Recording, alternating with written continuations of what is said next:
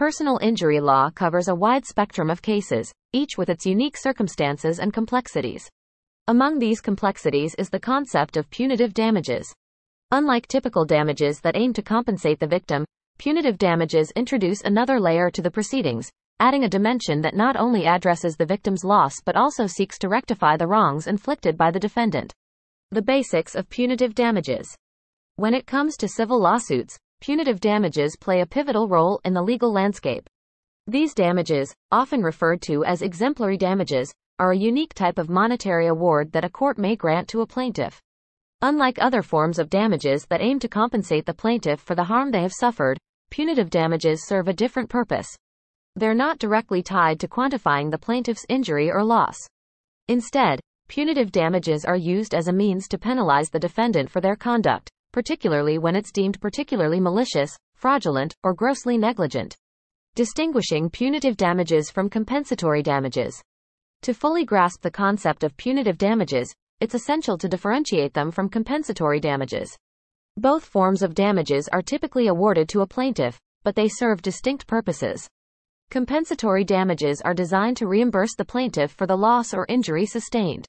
They encompass various elements, including medical bills, lost earnings, property damage, and pain and suffering. The primary objective of compensatory damages is to restore, as much as possible, the plaintiff to the state they were in before the injury occurred. The purpose of punitive damages. The principal aim of punitive damages is twofold. First, they are intended to serve as a punishment or penalty for the defendant, particularly for egregious or outrageous conduct. This punishment serves to reprimand the defendant for their actions, reflecting societal disapproval. Conditions for awarding punitive damages in New York. Punitive damages are not granted in every civil lawsuit. Specific conditions and criteria must be met for a court to award such damages. In the state of New York, these conditions are particularly stringent, requiring clear and convincing evidence of the defendant's misconduct. The standards for awarding punitive damages and the role of New York state law in determining these damages are also noteworthy aspects to explore. Proving the defendant's misconduct.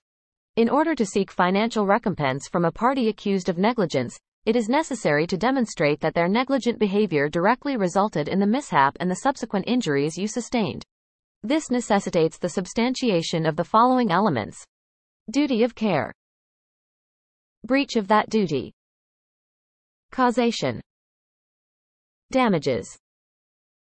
Punitive damages are not common since parties at fault are usually not punished beyond providing monetary compensation to the victims.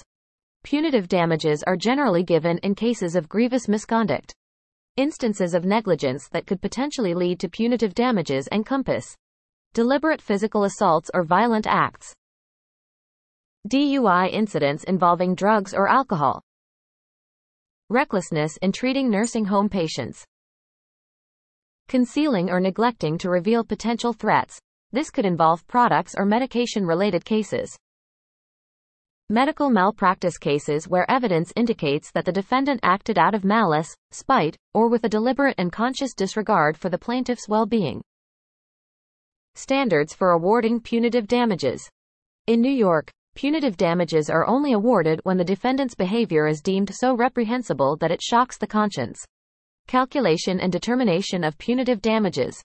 Determining the precise amount of punitive damages to be awarded in a lawsuit is a complex process.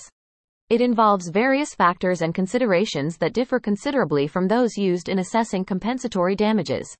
These include the severity of the defendant's misconduct, the impact on the plaintiff, and the need to deter future misconduct.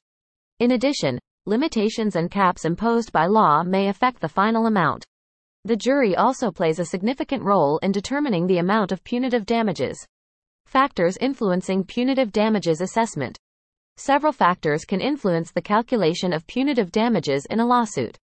These include severity of misconduct, harm caused, repetitive misconduct, limitations and caps on punitive damages. In New York, unlike some other states, there is no statutory cap on punitive damages, meaning there is not a fixed upper limit to the amount that can be awarded. However, that does not mean punitive damages are limitless. There are constitutional and legal considerations that come into play to ensure that the punishment is not excessive and is in line with due process. The United States Supreme Court has provided some guidance on how to assess whether a punitive damages award is excessive. Although these guidelines are not strict rules, they provide a framework that courts often apply. According to the Supreme Court, the following factors are to be considered. Degree of reprehensibility. Disparity between the actual or potential harm and the punitive damages. Comparison with civil penalties in similar cases. The role of juries in determining punitive damages. In many personal injury cases, it's the jury that decides whether punitive damages are warranted and, if so, how much should be awarded. Controversies and criticism related to punitive damages. Punitive damages, while an integral part of the American civil justice system, have sparked considerable debate and controversy over the years.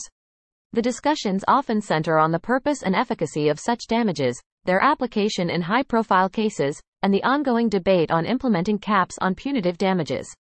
The argument for and against punitive damages. Proponents of punitive damages argue that they serve a crucial role in deterring wrongful conduct, punishing egregious behavior, and holding wrongdoers accountable. High-profile cases and punitive damages controversies. High-profile cases involving punitive damages often spark substantial debate due to the sizable monetary sums involved and their potential impact on businesses and society. Exxon Valdez oil spill. One of the most notable cases involving punitive damages is the Exxon Valdez oil spill. In 1989, the Exxon Valdez oil tanker ran aground in Alaska, causing one of the worst oil spills in U.S. history. The spill resulted in significant environmental damage, and Exxon was sued for both compensatory and punitive damages. Philip Morris. Another high-profile case is the $28 billion punitive damage award in a case against Philip Morris by a California woman who had started smoking as a teenager and developed lung cancer. This award was later reduced on appeal to $28 million, sparking debate on the appropriateness and effectiveness of punitive damages as a means of holding corporations accountable for harmful practices. The debate on punitive damages caps. The debate on whether to impose caps on punitive damages continues to be a contentious issue. Seeking punitive damages in personal injury lawsuits. Punitive damages are a special category of damages that go beyond compensating for losses. They're intended to punish the wrongdoer and deter similar conduct in the future. In personal injury lawsuits, seeking punitive damages can be a strategic decision based on the specifics of the case. When to seek punitive damages in a personal injury case. Punitive damages are not awarded in every personal injury case. Role of personal injury lawyers in seeking punitive damages. Personal injury lawyers play a crucial role when seeking punitive damages in a lawsuit. Case assessment. Personal injury lawyers first conduct a thorough assessment of the case. They carefully examine all the facts and circumstances to determine whether the defendant's actions were egregious enough to warrant punitive damages. This initial analysis is critical, as it sets the direction for the lawsuit and determines whether the pursuit of punitive damages is a feasible and suitable strategy. Filing and pleading.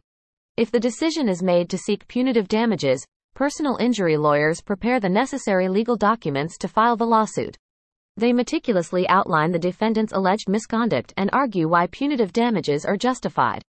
This step requires a deep understanding of legal principles and the ability to articulate complex facts clearly and persuasively. Evidence collection and court representation.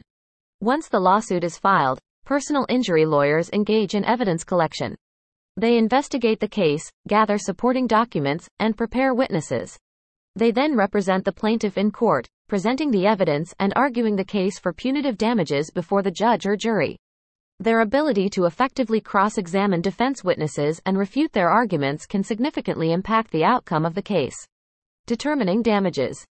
Personal injury lawyers also play a role in determining the amount of punitive damages to seek.